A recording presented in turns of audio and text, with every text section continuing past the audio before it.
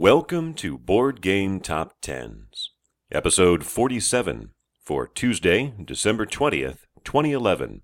This is the Buzz List edition, a bi-monthly look at anticipated games on Board Game Geek based on wish lists, compiled by BGG user Frim, Doug Faust. No out-and-out debuts on this list. We do have a few games that have moved into the top 10 from lower on the list. For example, this one, moving up from number 26 last time around to number 10, Descent, Journeys in the Dark, the second edition, by Adam Sadler, Corey Konieczka, and Daniel Clark, published by Fantasy Flight Games. It is due out in the first quarter of 2012 and has a buzz score of 536, an increase of 133 over last time around. Moving back into the top 10 after 2 times out, it was pushed out because of all of the big Essen releases. Up from number 12 to number 9 is Glenn Drover's Empires Builder Expansion by Glenn Drover, of course, published by Eagle Games. It is releasing now and has a buzz score of 575. That is down 3 because there are already 50 owners. In a similar way, also bouncing back into the top 10 after being forced out for a couple times, moving up from number 13 to number 8 is Walk Star by Tim Fowers, published by Z-Man Games. Now, they were saying the last time it was on back in June, they were saying summer of 2011 for a release. Well, that hasn't happened, so now we're looking at sometime in 2012.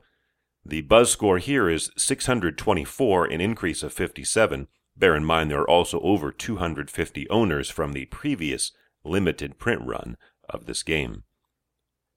Moving up 3 spots to number 7 is Mage Knight board game by Vlada Kvadl, published by WizKids. This game has just been released, and it still has a buzz score of 663, an increase of 37 over last time, but there are almost 500 owners for the game, so the demand is high. And the highest entry into the top 10, moving up from number 14 to number 6, is Race for the Galaxy, Alien Artifacts by Tom Lehman, published by Rio Grande Games. This is the 4th expansion to the game, but isn't compatible with the previous 3 expansions. It's sort of a reset, a second story arc in the game. It is due to be released in the second quarter of 2012, has a buzz score of 718, an increase of over 150. Up 4 spots from number 9 to number 5, Rex, Final Days of an Empire by Bill Eberly, Jack Kittredge, and Peter Alotka, and Corey Konieczka and John Goodenough, published by Fantasy Flight Games. Previously set to be released in November, now has been pushed back into into next year, not sure why or when. 764 is the buzz score, an increase of over 100.